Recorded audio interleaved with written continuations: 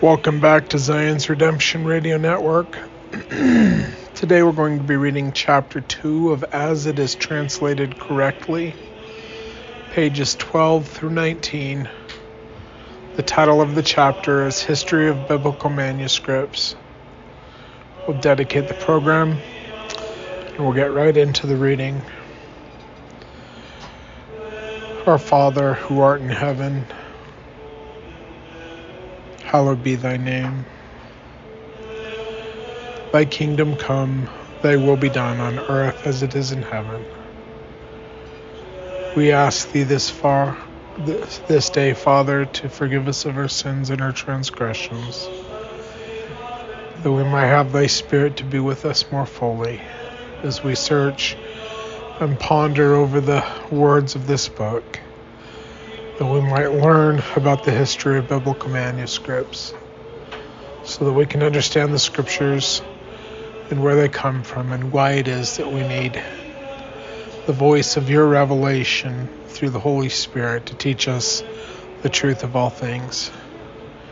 We love thee, Father, and we thank thee for the atonement of our Savior Jesus Christ, that he might bring us back into thy presence.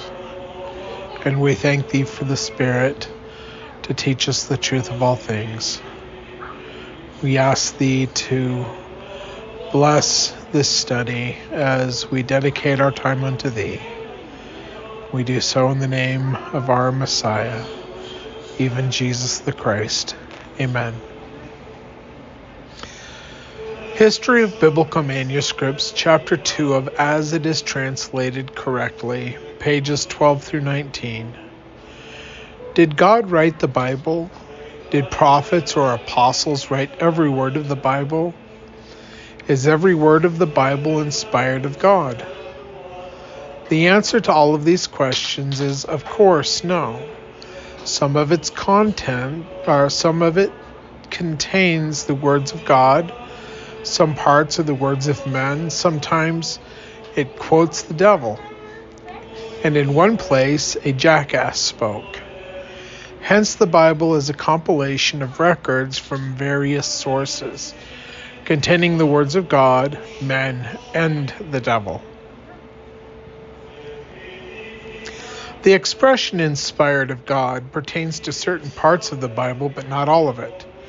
Much of it is merely history without any particular reference to God, similar to any other written history. We have an account of God's finger writing the Ten Commandments, which may be considered as the only portion of the Bible that was recorded by the direct action of God. See Exodus chapter 31, verse 18. The prophets and apostles were acting more like secretaries as they received dictation from God. They were given the responsibility to write these divine messages for others to read. 2 Samuel 23, verse 2, and Revelations chapter 1, verse 19. At certain times, God chose to have his messages delivered to man by way of his angels. See Exodus 34:27 and Isaiah 56 verse 1, and also Jeremiah 11 verse 1.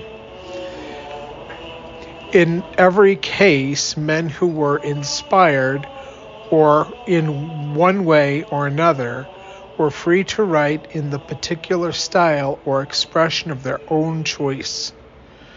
Some were more learned than others, and therefore their style of expression was different.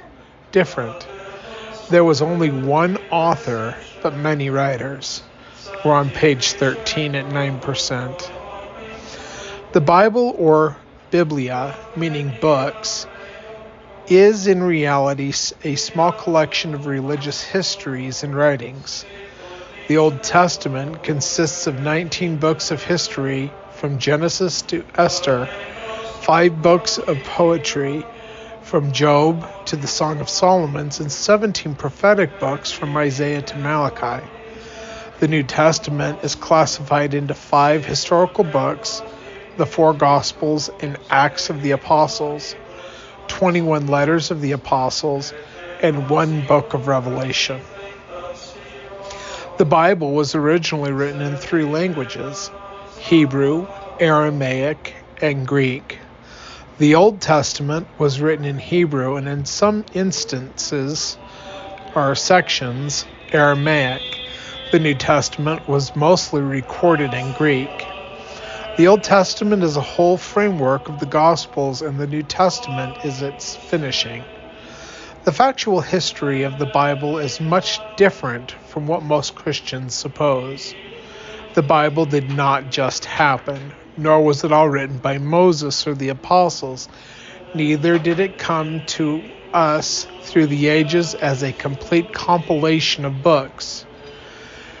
And today, it is neither complete nor perfect. The Bible was formulated gradually: histories, psalms, prose, law, genealogies, sermons, revelations, songs, proverbs, philosophy, and other writings were collected over several years by many different men in many different cultures. We cannot point to a particular time or place and say this is when the Bible originated. It can be safely said that most of the writings and revelations from God to man are not even found in the Bible. We have never found an original fragment of writings from Adam, Enoch, Noah, Methuselah, Abraham, Isaac, Joseph, Shem, or Seth, to name a few. In fact, we do not have any of the original written manuscripts of the Bible. No one knows how many generations of copies were made before we received the manuscripts that we have today. Page 14 at 21%. The oldest manuscript of the New Testament dates back to about the 4th century AD. The Old Testament goes back to only 900 AD. Or I think he meant BC. Oh, maybe. Oh, okay. He's talking about the manuscripts that we have. So, all right. Herein lies the problem of getting an accurate translation from the original copy. So basically, what he's saying is the New Testament can be dated back to the 4th century AD, and some of the Old Testament can be dated back to 900 AD, although we do have the Dead Sea Scrolls now, which he does talk about in a future chapter and goes into detail in that. So anyway, back to the reading. Anciently, many materials were used for writing, such as animal skins, leather, papyrus, stone, clay tablets, wooden tablets, metal, and of course, much more recently, paper. The Old Testament was written mostly on leather or skins. The New Testament was originally penned on papyrus. During the 4th century period, vellum replaced papyrus, and then by the middle of the 8th century, paper was being used. Since most of these materials are subject to deterioration, we do not have any original Bible manuscripts, only copies of copies. And just from my research, when the Jews have scrolls and those scrolls get worn out, they burn them. So it's kind of like if you have, in the United States of America, if you have a worn out flag, you're supposed to dispose of it properly, which is by burning it. And that's what they did. That was the tradition of the Jews. So they would make more copies, but if they had a Torah scroll that was falling apart because of its age. And they took very good care of them, but still, the law of thermodynamics states that everything that has order must become disorganized, and that's what happens with Torah scrolls. They eventually wore out. The manuscripts, the codexes, they eventually wear out. So when they get to the point where they're worn out, they're destroyed. So that's one of the reasons why we probably don't have any original manuscripts or even anything past the 4th century, which is 400 years after Christ, by the way. It's a miracle that we have the Dead Sea Scrolls, in my opinion.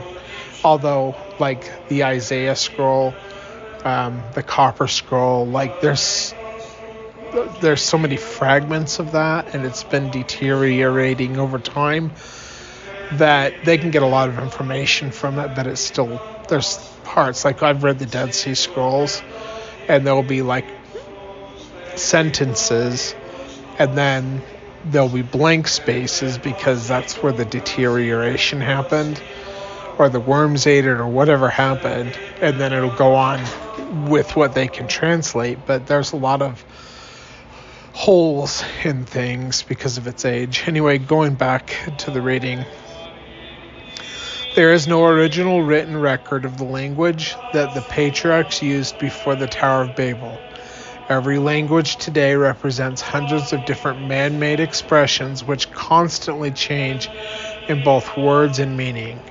Thus, we do not have God's word in the pure language of God, but rather the inaccurate, unclear descriptions of men in their ever-changing styles of expression. Many ancient manuscripts, now worn, faded, and unclear, provide the basis for our present Bible. A few of these Old and New Testament manuscripts are considered here. Number 1, the Vatican manuscripts, or manuscript. This 4th century manuscript is usually acknowledged as the most important text of the New Testament. It is located in the Vatican Library at Rome, and the date of the catalog in which it is listed was 481 AD, and it still remains the most complete and accurate of all Bible manuscripts. We're on page 15 at 33%. Number 2, the Sinaitic manuscript. Konstantin Jan Tessendorf was a student of the University of Leipzig and began his work on revisions to the Bible through study of original or near source materials. In 1844, he went to the Middle East and began to work in the library of the monastery at St. Catherine's in the Sinai Peninsula. While there, he discovered portions of old parchment which he determined to be among some of the oldest biblical manuscripts ever found. In 1853, he made another trip to Sinai with the hopes of recovering other leaves that he had seen on his first trip, but to no avail. In 1859, with the support of the Russian government, he made a third trip to the Sinai monastery. Just as he was about to give up all hope of finding the manuscripts, a steward of the monastery showed him the manuscripts that he was looking for, and some others too. After some negotiation, he purchased them for about $7,000. Tischendorf purchased for Tsar Alexander II the Codex Sinaiticus. In 1933, the British government purchased them for $500,000 for the British Museum. This manuscript dates back to approximately the later half of the 4th century. Also, number 3, the Alexandrian manuscript. This 5th century manuscript derives its name from Alexandria, where it was found. It was once offered as a gift to King James I of England, but James died before the gift could be received. So it was again given as a gift in 1627 to his successor, Charles I. Later it was placed in the British Museum. It created a great deal of excitement when it was presented to England, much the same as the Dead Sea Scrolls in our day.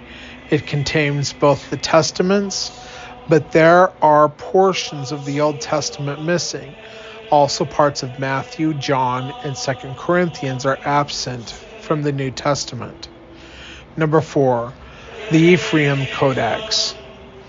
This manuscript has 2 layers of writing on it. The top layer is a 12th century copy of the writing of Ephraim of Syria, which is why it has its name. But the earliest writings underneath is of much more importance, for it is a 5th century copy of the Scriptures.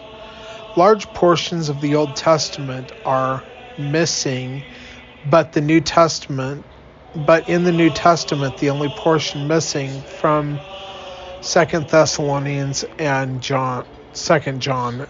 By the way, we're on page 16, around 47%. It is now located in the National Library at Paris. The first full edition of this manuscript was not published until 1845. Number 5, the Codex Beziah. This manuscript is presented to the University of Cambridge in 1581. There it still remains. It was written in both Greek and Latin. Each text faces each other, the Greek on the left side and the Latin on the right. It is quite small, 8 by 10 inches, with 1 column of writing on each page. However, it contains only the Gospels and Acts, with a few verses of Paul's writings. This manuscript has the distinction of being the most puzzling of all of the early manuscripts because of its additions and omissions.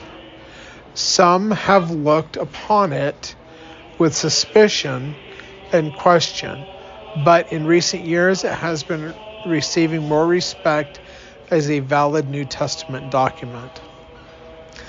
Number 6, the Syriac manuscript. I'm pretty sure I'm butchering these words, but whatever. This manuscript was found at St. Catherine's Monastery on Mount Sinai. In 1892, 2 sisters, Agnes Lewis and Miss Margaret Gibson, were searching for rare biblical manuscripts at Sinai when they found this double-written document. The bottom layer was writing was identical as being the Syriac copy of the Gospels. It is the fact that this Syriac translation goes back to the 4th or 5th century that makes it so interesting and valuable. Number 7, the Washington manuscript. This manuscript came from the hands of Charles Fear of Detroit in 1906. It contains a copy of 4 Gospels dating to the 4th or 5th century and consists of It contains a copy of the 4 Gospels dating from the 4th or 5th century and consists of several lines in Mark's Gospel which are not found in any other manuscripts. Number 8, the Koredethi Gospels. This manuscript was discovered in 1913. It was written about the 9th century and has been substantiating information regarding the texts of the Bible. We're on page 17 at 60%. 9. The Chester's Beatty Papyri. These papyri are said to have come from the jars taken out of an Egyptian graveyard and were collected by Chester Beatty. Portions of these are of the Old Testament in Greek with some portions of the New Testament. It has been considered valuable because it possibly dates back to the beginning of the 3rd century, thus placing it closely to the Vatican and the Sinaitic codices. Later manuscripts.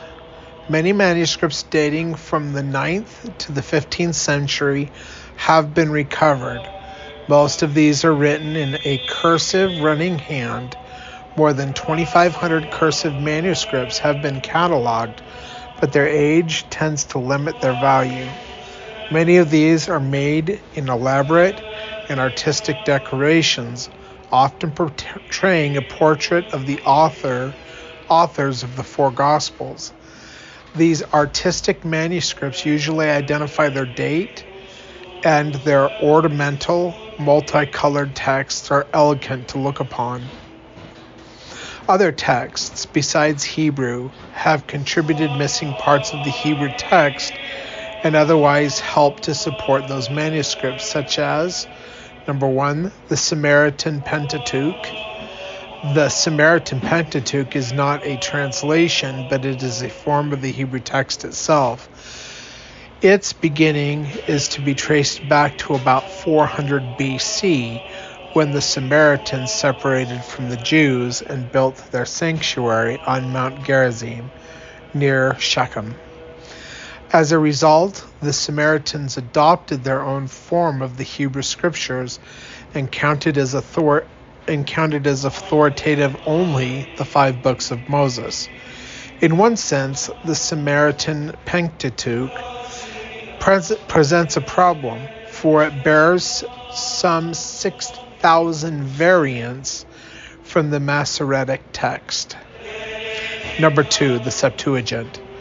The word Septuagint is derived from a Latin Septuaginta, meaning 70, and is the common name given to the Greek translation of the Old Testament. We're on page 18, around 73%.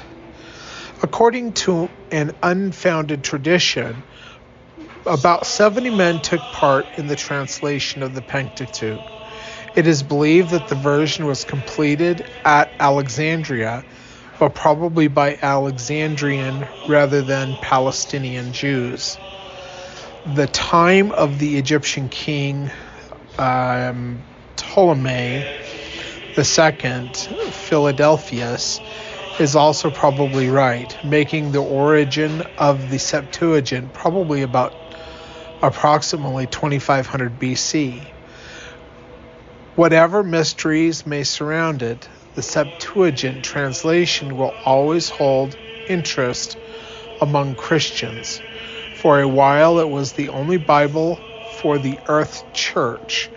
It was the text most often quoted by the apostles and inspired writers of the New Testament. Yet beyond these prevailing attachments, the Septuagint version is an extremely valuable authority on the Old Testament text. It is true that it has its deficiencies, it has its mistakes of translations, and its differences from the Masoretic text. And that was a quote by How We Got the Bible by Neil Lightfoot, page 73.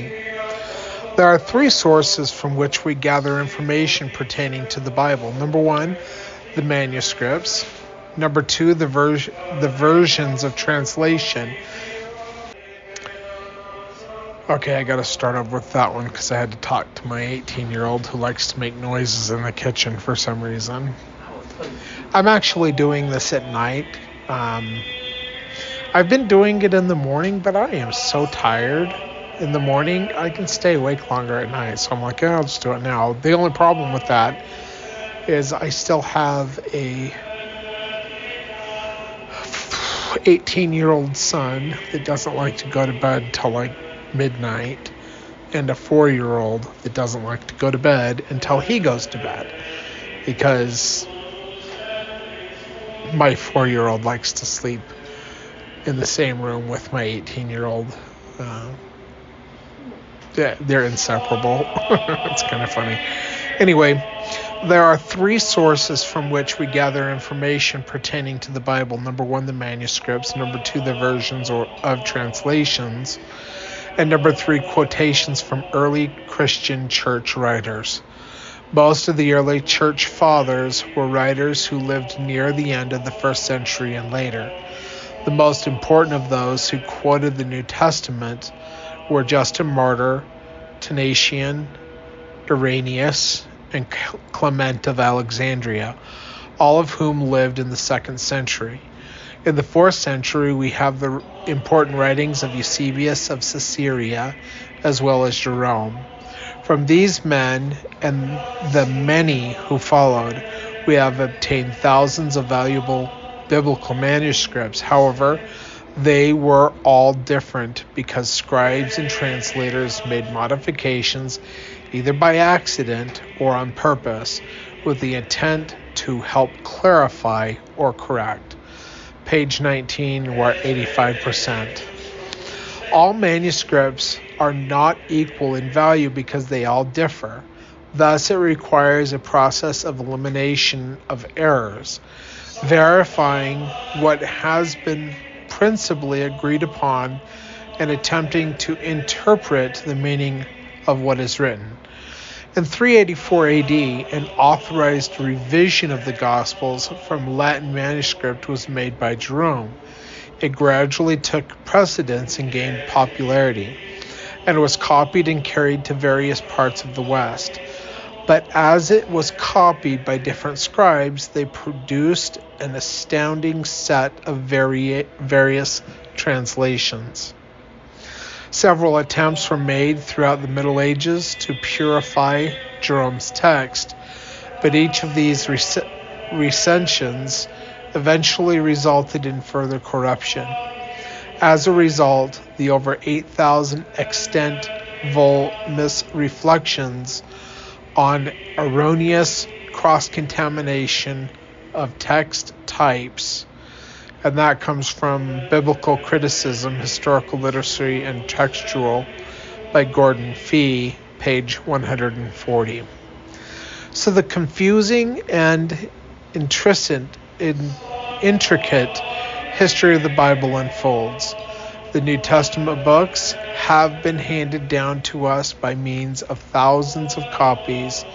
Although God inspired the New Testament writers, he did not miraculously guide the hands of the copyists. Textual or lower criticisms seek to counteract inevitable scribal errors and recover the true form of the text. Many mistakes in the manuscripts crept into the text unintentionally and are not difficult to detect. Other textual modifications were made intentionally, usually by a well-meaning scribe, and these do not stand out so clearly. And quote, How We Got the Bible by Neil Lightfoot, page 50. Here then is the basis from which we draw our conclusion that errors have indeed crept into the Bible, hence the need for a clear and correct translation, which may actually be impossible to obtain. So when we come back for the next chapter, we'll be on chapter 3 on page 20, and that chapter is translating and revising the Bible. So once again, this is actually the first book that I started on this particular radio program. I can't remember exactly when I started these programs, but I have better recording equipment, and I've got it's just better now. So I thought I would revisit this book and kind of do a better podcast reading of these things. So anyway, like I said, when we come back for the next episode, which will be episode 702,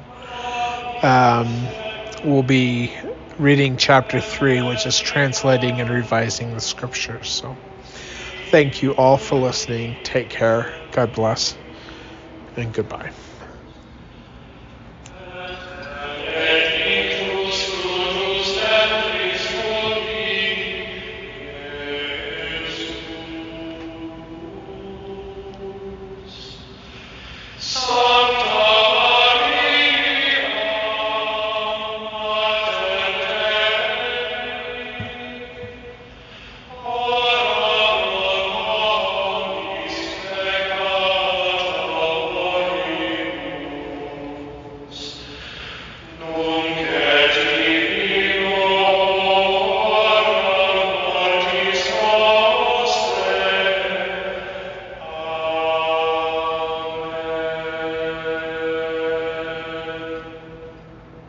This episode is made possible by PwC.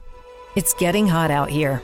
Moving the mercury can help move your business. PwC helps turn sustainability theory into real-world action.